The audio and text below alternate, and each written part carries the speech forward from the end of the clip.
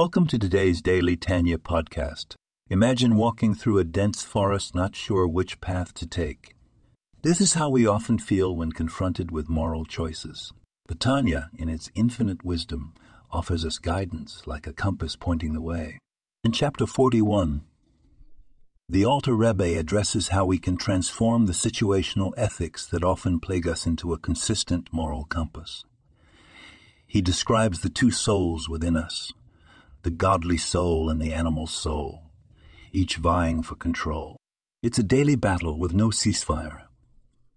But here's the key. Every time we choose a mitzvah, every time we opt for kindness, truth, or patience, we're not just performing an isolated good deed. We're tipping the scales of our inner world towards the divine. In practical terms, when faced with a decision, we should pause and consider, which soul is this feeding? Are we nurturing our godly soul by choosing the path of selflessness and spirituality? Or are we, heaven forbid, indulging the animal soul, which craves instant gratification without concern for higher values? Everyday life is our arena, and our choices the moves in this grand game of chess. With the teachings of the Tanya, we are equipped to make those moves count, to bring light where there is darkness, and to align our actions with our higher purpose. Thank you for joining today's podcast.